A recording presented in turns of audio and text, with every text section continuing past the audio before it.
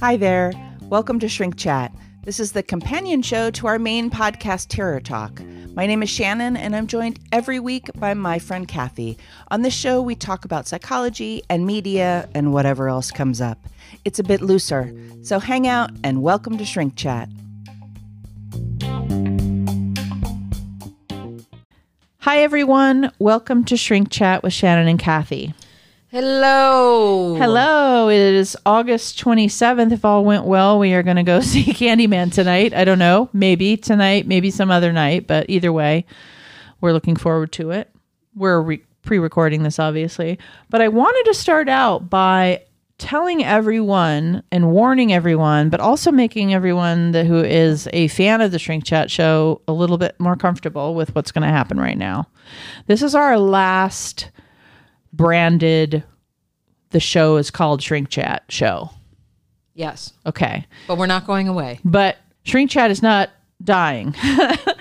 What is happening is all of the things that you hear in Shrink Chat, the movie reviews, the horror facts, the what the hells, the buddy watches, events, horror news, all that stuff, plus more other ideas we have for the future, is all getting incorporated into the Terror Talk show. So what's going to happen is if you are mostly a listener of Shrink Chat, what you're going to do is you're just going to download the Terror Talk episode every week. That's going to come out on Wednesdays like it does. And all of your Shrink Chat goodness is going to be within that show. And it's just going to be a bigger show that incorporates all the things that we do. So you can just skip around and listen to what you like. Mm-hmm. Or listen to the whole thing at your leisure. You know, part of it one day, part of it another day. Like you do with a lot of the podcasts that you listen to that are longer. It's kind of the trend in podcasting is you either do like 10-minute shows daily or you do 2-hour shows or an hour and a half show with a bunch of different segments as if it was live type of thing. So that's the direction we're going. So please do not don't fear. worry, Horror Facts with Kath is not going away. No, and she's got, for those of you who are not patrons, you've been following along because we do a lot of behind the scenes stuff on there and we vet out new ideas on there and some of them work and some of them don't. But we have other trivia stuff to break out in season 4 that we've been workshopping there. So do not fear, but I did want to celebrate for you and I that this is the last Shrink Chat show. I know. And Shrink Chat started a couple of years ago. And we started it as like a think tank show, like a show to have fun with because Terror Talk got super serious. And so we've workshopped a lot of cool stuff here, and now it's become its own show, which I didn't really expect. And it was always supposed to be an experiment that we could incorporate into Terror Talk, and we are finally ready to do that. So we hope that everyone who listens to this show will go on that journey with us and also give us your ideas and suggestions for the future. As everyone knows who's given a suggestion, we generally follow through and try it out, whatever it is. So please do that. Anyway, congratulations. Congratulations to you. We're just switching it up a little bit. We're going to move on over to that other show and make it happen, but none of it's going away. So on that note, the next segment is a little thing we like to call Facts with Chaos. Thank you. Appreciate that. You are consistently weird. And you're not the first person who's told me that. No. Number 1, Shannon. Yes, ma'am. Kevin Bacon was offered the lead role, but ended up choosing Footloose instead. Okay. Number 2. This one's for Ice. Nicolas Cage auditioned for the role of Buddy. Oh. Number 3. In order to conceal the stunt driver, the car windows were blacked out, which made it difficult for him to see, being that most of the scenes were filmed at night. Imagine that. Imagine that. Number 4. Since the movie did not use many big names, the budget was used to make 17 versions of the machined villain. Wow. And lastly, number 5, this was the second project John Carpenter was asked to adapt by Stephen King. Oh, I don't know. Car, Shannon. It's a car. Oh, Christine? There you go. Oh. 17 Christines. Oh. Yeah. That's that a makes lot. sense, though. Yeah. I mean, doesn't it? I guess. I don't know. That's a lot. I mean, that is a lot. But I mean, it seems wasteful. Well, no, but they're right. Like, they didn't have to put the money into main stars. And John Carpenter, another thing that I was reading too, is he really wanted the car to be the central celebrity of the movie. So if you cast Kevin Bacon, who was coming off Friday the 13th and people knew who he was, then it was going to steal the car. Yeah, for sure. And as you're saying that, I'm flashing on, in our first season, we did an episode on Christine in the cars car. with Kathy and actually her brother. Yep. And those episodes are no longer available in the general world, but I am actually going through and editing each one just to bump up the sound and stuff. It was when we didn't have great Right. sound. Edited up a little bit. I didn't really do any editing back then. Edit up a little bit, bring up the audio, and do actually singular blog posts about each episode from our season 1, and then put it on one of the tiers in our Patreon. So I'm working on that project. But when you said that, that's what I flashed to, was talking about Christine with your brother. So that's a nice memory. That was a fun episode. Yeah, for sure. Yeah. I think you also had an event you wanted to break out for the people. This one's all the way in Saco, Maine. Ooh, let's go. This is called the Trail of Terror. Haunted Walk. Ooh, that sounds fun. Right? I like That's walking what I liked tours. about this one. So take our 30-minute walk in the open air of the woods in Maine behind Aquabogan Water Park. I love that word, first of all. This year, it might be Aquabogan. I don't know. I like the way you said it. This year features 18 scenes and new thrills that are unique and never before seen or experienced. This year is a guideless haunt, so you walk through socially distanced, which adds on a certain revved up scare factor. So I will say that doing this in a place like Maine is probably flipping awesome. I bet it's so awesome. I'm just reading it as you're talking about it, and it's like deranged clowns and Yeah. decapitated corpses, and I know you only have to be 13 to get in. Right? That sounds amazing. And I have never been to Maine. I would actually like to go to Maine also to Same. go to the Stephen King. Same. We should do a Horror Facts with Kath trip to Maine. All right, when are we going? Let's go. Spring? Let's do it. Okay. Noted. I think it needs to be at Put a it time on the of year calendar. Aren't you keeping a calendar of our where it isn't freezing, but also where it isn't like too warm. It still what I'm has to saying, have spring. the main. Yeah. Yeah, so maybe it's like a March. Well, March I'm out of the country in March. God bless America. Going to see my gorillas. Well, you let But me know when your schedule opens up. April. Okay. You're like, once a month I'm leaving. Let's do it. All right. cool. Anyway. All right. I'm game. Hey, why not? I wanted to mention this piece of merch. Official Halloween Kills Michael Myers Excuse now me. mask now available from Trick or Treat Studios. Wow. Right? So it's simply the most iconic mask in the history of horror. One cannot think of the film. I'm reading from Dread Central, by the way. Love that. Frightening white veil that disguises the face of Michael Myers, a thin layer of rubber that covers the unknown features of pure evil, a mask of legendary origins.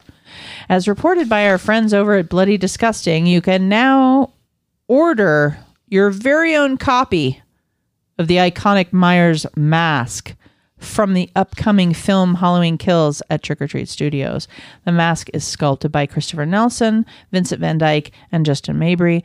This version is significantly burn damaged as a result of the fiery finish of 2018's Halloween. This mask directly from the movie Master and is an exact replica of the mask worn by Michael Myers in Halloween Kills. And That's a then there's good some mask. pictures of it. Yeah. That's a good mask. You could pre-order it for $69.99. And they'll be shipping. Oh, they're already started shipping. So you guys are listening to this at the end of August. And as of August 13th, if you had pre-ordered it, it'll start shipping.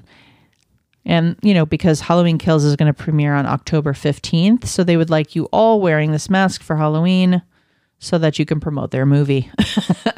And I'm looking forward to that movie as well. Awesome. Yeah, me too. Yeah, right on. I also have a what the hell for us, which I... Okay. Give it to us. Yeah. So this is from Canada. It's from July 2021. And the name of the article is First Responders in Sherbrooke, Quebec apologize after mistaking fire victim for a mannequin. Oh, God. I know. Oh, God. First responders say witnesses told them a silicone mannequin was on fire. This story contains graphic details, is the heading that it says. It also has a warning underneath that says this story contains disturbing details. Ugh. So it's very much not wanting you to not be disturbed. The heads of the police and fire departments in Sherbrooke, Quebec, held a somber news conference Thursday afternoon, apologizing and then explaining the circumstances that led them to mistake a woman's burnt body for a mannequin after disposing of it in a dumpster. Oh, my God. At the police station. Yeah. So Danny McConnell, the Sherbrooke police chief, said on July 23rd at around 10 a.m., firefighters received a call about a small brush fire near a factory. When they arrived, witnesses declared that someone had lit a silicone mannequin on fire. That was the report. That's the information they got. How do you mistake those two? We're going to find out. Okay. After discussions between the two departments, it was agreed that the mannequin would be disposed of in the container at the police service, which cannot be accessed by members of the public. So 4 hours after firefighters did so, meaning they threw it out, at 2:15, a man filed a missing person report for his partner. Oh, God. Police then tracked the woman's cell phone signal to her car, which was parked on the same street where the fire had been. A police officer who intervened earlier raised the coincidence insightfully. So somebody went, hey, maybe, somebody just was like, what if, and then they kind of figured it out. So then the statement was, we are obviously sorry about the situation and rest assured the family is being advised about every key detail of the investigation. Our hearts and minds are with them, etc. Yeah. Quebec, screwed up. On the day the incident happened last Friday, well, this is, obviously in July, the police told Radio Canada that officers had been deployed to the corner of the streets where the fire was with a missing persons report. In connection with the missing persons report, there had been no police spokesperson on duty at the time, so there was no press, etc. And, they were kind of accused of not having transparency, right? That they were sort of like hiding it in some way or something. I'm quite stunned by this news, and I can say that my entire team, the entire department, as well as those who were there that day, are in shock. And that's sort of, they felt bad. But then there's this part of the article that says, how could this happen? Like, how did this happen? And that's your question, right? Like, how did we get in this pickle? So they interviewed an anatomical pathologist named Dr. Robert Nicholson. He's from the Eastern Township's Granby Hospital. Says there are scenarios where it wouldn't be unreasonable to mistake a burnt body for a burnt mannequin. He explained that because the human body is composed of about 60% water, it can lose a lot of weight if it's severely burned. So a 150-pound person could essentially end up being about 60 pounds. Okay. So much more the weight of a mannequin, right? Because that's going to be one of the things you do is if you're disposing of something, you're thinking, oh, well, it's really light. This can't be a person. If somebody is a burn victim and most of the water is gone, then there's nothing but the results of the burn. It doesn't look like a normal person. It doesn't feel like a normal person. Nicholson said he didn't know the specific details of the case. Obviously, they're just interviewing him for it. But that he could imagine a scenario where if someone were to think it were a mannequin initially, quote unquote, there's nothing to tip them off otherwise without a thorough investigation or looking very closely, which obviously they should have done. But also they made a judgment and just decided it was a mannequin. Yep. And so then you're just not going to follow up, right? Well, and they do this a lot. I mean, they do this a lot when they just want to close a case too. Well, right. And I don't know how innocent it was. Who knows? We weren't there. We don't know if anybody had an idea and they just did it to make it easy. I know. I'm sorry. Yeah, Let me rephrase what I meant. I meant that once they had decided on that and they closed it, reopening something like that, and I mean, it's just like, okay, we've closed it, moving on. You know, I don't think they intended, well, let's call this a mannequin when it's a person. That's not what I meant. But yeah, this stuff happens quite a bit. They'll rule things suicides that are homicides because they just want to close it. You know, that unfortunately, unfortunately, like there's a lot of backup, right? They're just trying to move through things. They're trying to move through. It might not have been malicious. But it's going to obviously affect the person who lost a loved one. The family. Yeah. Absolutely. So anyway, that's my very serious what the hell. Wow. Because what the hell? Yeah, that's gnarly. I liked that the part of the article was kind of at least attempting to give an explanation of why that would have happened. Yeah. Wow. Oof. And then you can imagine how very bad those police probably felt. I mean, I would, because it seems like a pretty human mistake. But yeah. Make your own opinion about that. I hope they are. Yeah. It seemed, I mean, I just go with thinking people are better. Yeah. And how I would feel like shit, basically. My God. We did a buddy watch, and this was Kathy's choice, which I love. It's a movie called The Burbs from 1989. It's a comedy. It's an hour and 43 minutes. I've watched this movie so many times. That's amazing. It's comedy, Tom Hanks, etc. Do you want to read the synopsis or shall I? Go ahead, and then I'll go into some of my, if you have it up. I do. Settling in for some time off in his suburban home, Ray Peterson, played by Tom Hanks, vacation becomes a horror when the Klopeks, a suspiciously odd family, move in down the block.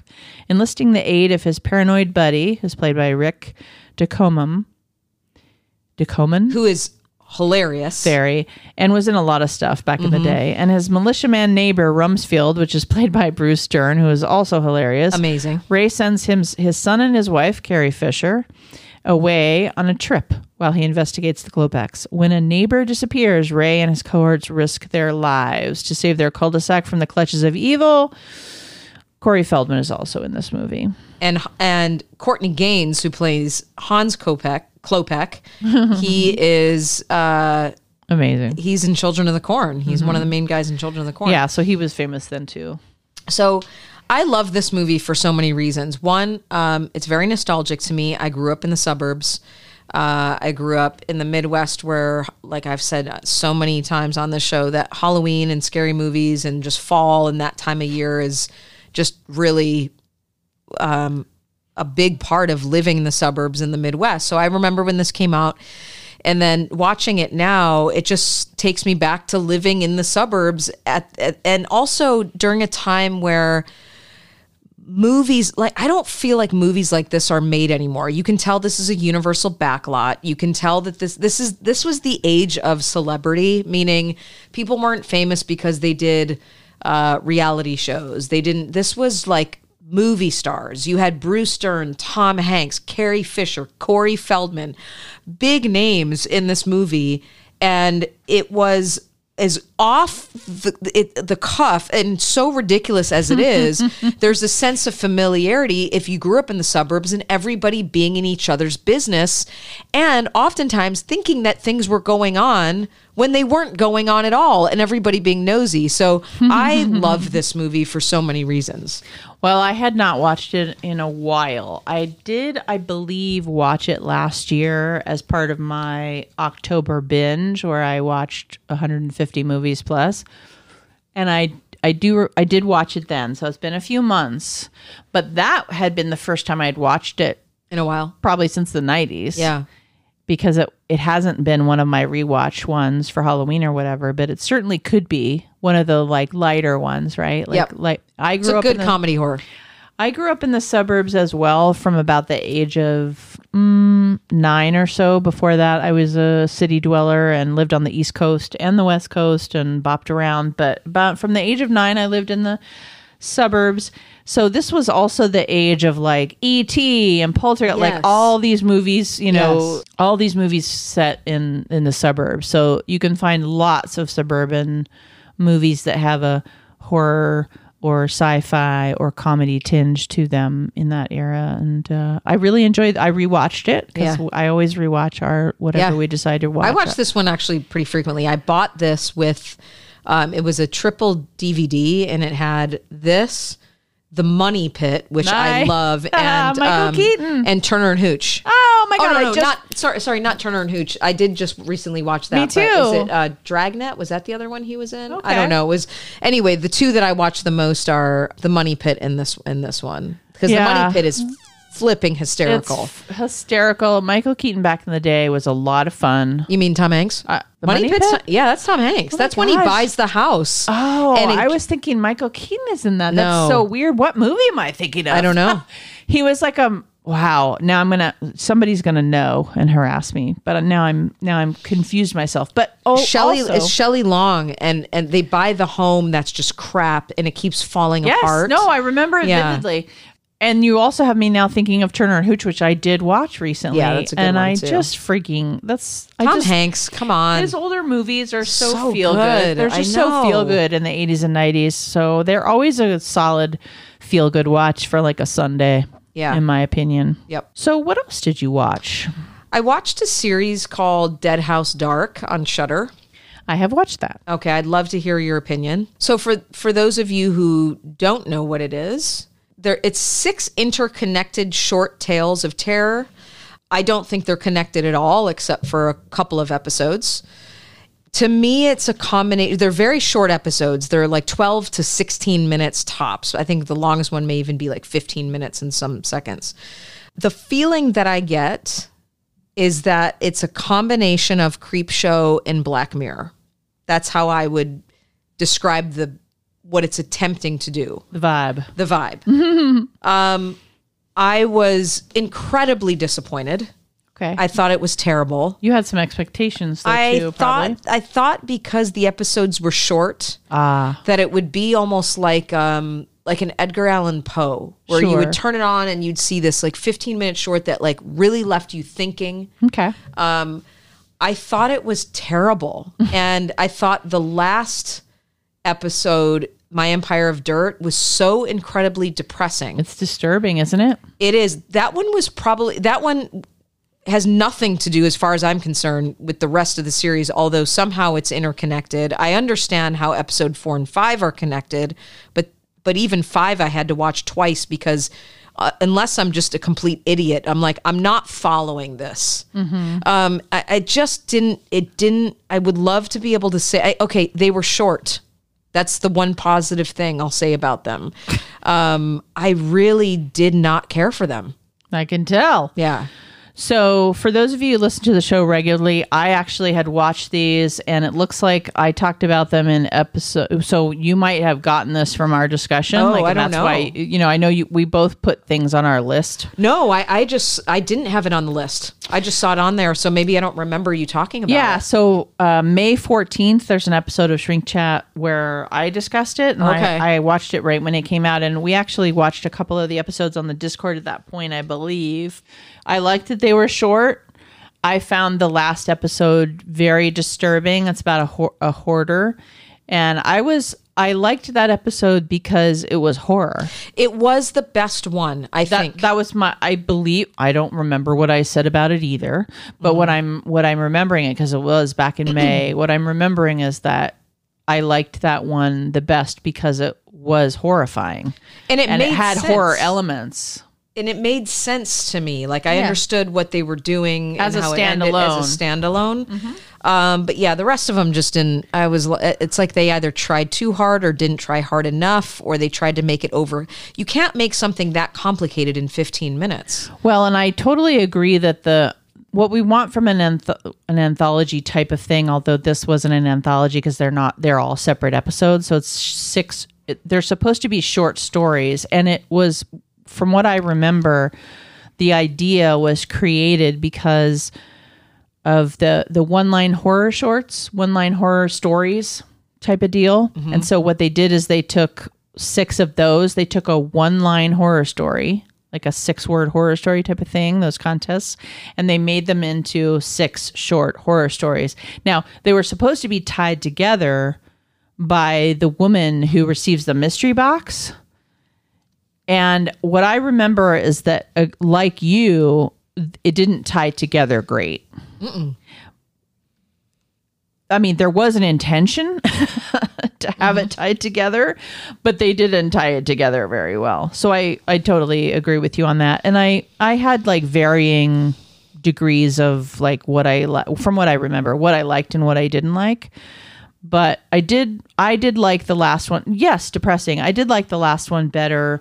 Same. Than you, just because it was actually horrifying and it scared me. No, I didn't dislike I think the last one was just incredibly disturbing, but I think it was the only one that I found that was done well. Okay. I thought I thought it was done well. I mean, I wouldn't rewatch it. No. I wouldn't rewatch any of it. The second episode was sort of clever. That's the one that reminded me of Black Mirror, where she's following the coach. Right. And yeah, I won't give it away, but you know, it's okay. Yeah, and I remember that a lot of the reviews were saying like the last episode was like a super gross out, because it is like gross and sad, and it's super sad. There's a psychological component to it. That's another reason why I kind of liked it, was you sort of got to see this. I like when they do psych stuff within horror. I mean, obviously, right? We wouldn't be here if we didn't. It was a hard one, and for being only I think 12 minutes long, it was tough to get through. It was pretty hit or miss, but they also had a lot of big directors. I mean, Guillermo del Toro. Jennifer Kent, etc. I mean, I think they were trying to live up to the Scary Stories to Tell in the Dark and the Mortuary Collection. Yeah. I don't know if you saw that one, but that one's really good as an anthology. But I mean, they were supposed to be like the Fear of the Dark Web, I guess. That's where you're getting the Black Mirror thing, right? Right. Okay, cool. We both watched the movie Basket Case. Oh my God. I just want to tell the people that I've seen this movie, so have you. I love this movie. I can't help it. We purposely watched it with friends because we love this movie. 1982, horror comedy, 91 minutes. It has 2 sequels, kids. Dwayne checks into a sleazy hotel with a wicker basket containing his telepathic Siamese twin. I mean, how are you not going to watch that? Well, let's just talk about the fact that the Siamese twin is a stop motion clay creature that looks like a volcano a child makes for a science fair, with really creepy snaggle teeth and like clown hands. So silly. So silly creature effects. Check. Yeah, when he throws the chair. I can't. I mean, B-movie glory, really. I laugh so hard watching this movie. I mean, it's got gore. It's got nudity. It's absurd. It's absurd. And it's got ridiculous creature effects. When he's having sex with the corpse. There's that. The twin. There's that. But he's just kind of like... like shifting, because he doesn't even have a penis. No. And then it just ends up like a bloody mess. It reminds me of it reminds me of the scene in Reanimator where the head is like assaulting the woman on the table. Yeah, I mean, it's an exploitation totally movie, and also a psych movie. Yeah. It's literally called Basket Case. Can we talk about the fact that the basket case lives in a basket? Right. Like, I'm sorry, and they throw them out with the trash. You're like, that would have been medical waste. Because we used to call people who had mental health issues basket cases. All kinds of names that we don't use anymore, and Basket Case was one of them. That's correct. But this is a basket case that lives in a basket. Right. And his basket caseness, his mental health issues, are that he was a Siamese twin, and so he's just a head with hands. And rather than disposing him in medical waste, he gets thrown out with the trash. They remove him from his host. Don't you think the host would have had like a complete I mean, he's totally fine. No, he's fine. I mean, they showed him with his little medical scar, but it was like this big when they took off an entire head off the. I mean, a lot of people find this movie unwatchable, but it's right up your alley. It's right up our horror cheese alley. It is. If you like B horror, this is at the top. I mean, it's hilariously disgusting, really. Agreed. Okay. And there was some boob foo. There was some boob foo. What else did you watch? Let's turn it down a notch to a movie called Cruel Summer. Not the 2021. This one came out in 2016. Deeply psychological thriller. More, I would say it was more of like a psychological drama, but it is also terrifying, and more so because it's based on a true story. Okay. So Danny Richard Polsky, I guess that's the actor, is an autistic teen. I like to say a teen with autism, with loving parents and a knack for the great outdoors. While camping alone, he's beset by a trio of ruffians who seek to torture him for reasons that may or may not be based in fact. As with most stories inspired by real acts of depravity, Danny's forested outing does not end well. It's deeply psychological. It ends up being that like these 4 kids, I think 3 boys and a girl, I think they're high school age. One in particular ends up being the ringleader, who ends up seeing him out on the camp in the woods and starts to harass him and starts saying things like, oh, I heard you're fucking my girlfriend, or da-da-da. It starts like pushing him around. One thing leads to the next, and it's really like 45 minutes of watching. The movie's like an hour and a half, but it's like 45 minutes of watching him tormented and tortured and bullied, and it's a true story. He dies, and it ends with the parents like pulling up on Sunday, waiting in the woods, waiting for him to like pack his, like, oh, he'll be here any minute, don't worry, blah blah blah. And it really is a lot about I thought it was going to be much more horror, but it really ends up being much more about how incredibly depraved people can be and what bullying can lead to. And, again, picking on someone who is not neurotypical, and how terrified he must have been being there alone with autism. And we know with autism, they're very sensitive to stimuli, and they're they're very sensitive to people intruding in their space, and, they become dysregulated. Anyone would, but more so. And then they show like at the end how the main guy got sentenced to life, and then there was like, second degree murder charges and all this. I mean, it was really, but like the reviews say, it's morbidly beautiful. It's done very well. It's almost done in like a documentary form, but it's tough. It's That tough. sounds tough. Sounds emotional. It it's sounds very more like a drama. Yeah, but it was I want to say it was Shudder, or it was under a horror thriller thing, but it was definitely much more of psychological drama. Okay. Yeah. Sounds depressing. It was not sure if I'm going to run out and watch that. It's not what I thought I was going to watch. Yeah. Understood. I have watched this movie before, and I went into it thinking, oh, let's watch this. And then I was like, oh, wait, I've seen this. It had been a minute, but I watched 2006's horror mystery thriller Bug. Okay. Hour and 42 minutes. This is with Ashley Judd and Michael Shannon. Oh, I love him. And it's directed by William Friedkin. Oh. So I have watched this movie before. This movie does not typically get great reviews by audiences or critics, but this movie touches me as far as like it disturbs me, and there is a psych component to it. It's claustrophobic. The camera work is really intense, and Michael Shannon is very profoundly mentally ill. Eventually is what you realize pretty quickly, actually. And Ashley Judd gets caught up in what I would consider to be a folie à deux with him. And it's disturbing, and I would recommend it as a disturbing movie. So at a rundown desert motel, Agnes, Ashley Judd, begins a tentative relationship with a newcomer named Peter, Michael Shannon. And I will say, Ashley Judd's performance in this is really good. I like her. I like her too. Now, Harry Connick Jr. is also in this. He plays a bastard. Like, he plays a total bastard very, very well. Okay. Let's put it that way. So Michael Shannon. He was good in Harry Connick Jr. was the villain in Copycat, right? Mm-hmm. Yeah, he was good in that. He was good as a bad guy. And so he's good in this too. He doesn't play a major part after about halfway through the movie. It takes a turn. Okay. The movie takes a turn you're not expecting, and then his kind of part of it in it isn't really relevant anymore.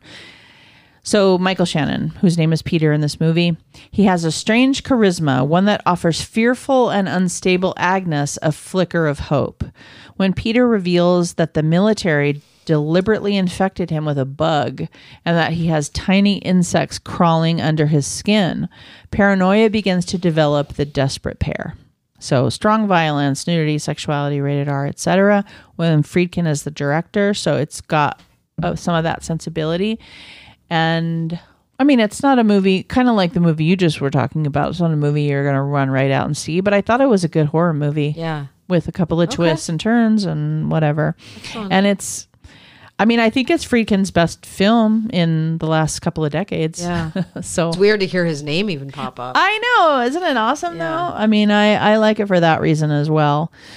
Thank you, Kathy, for the laughs and joy in this 2 years of Shrink Chat. Yeah. I'm looking forward though to still. Yep. Yeah. We're just going to take all the things we do here and we're going to incorporate them into a big fat episode that comes out all together called the Tarot Talk Podcast, which is what we do anyway. We shall. So we're just so thankful for everyone who listens, and we will see you next Wednesday with the first episode of season 4, and we're so looking forward to that. So thank you so much for listening.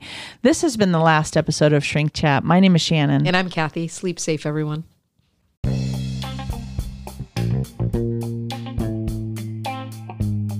We hope you enjoyed this episode of Shrink Chat.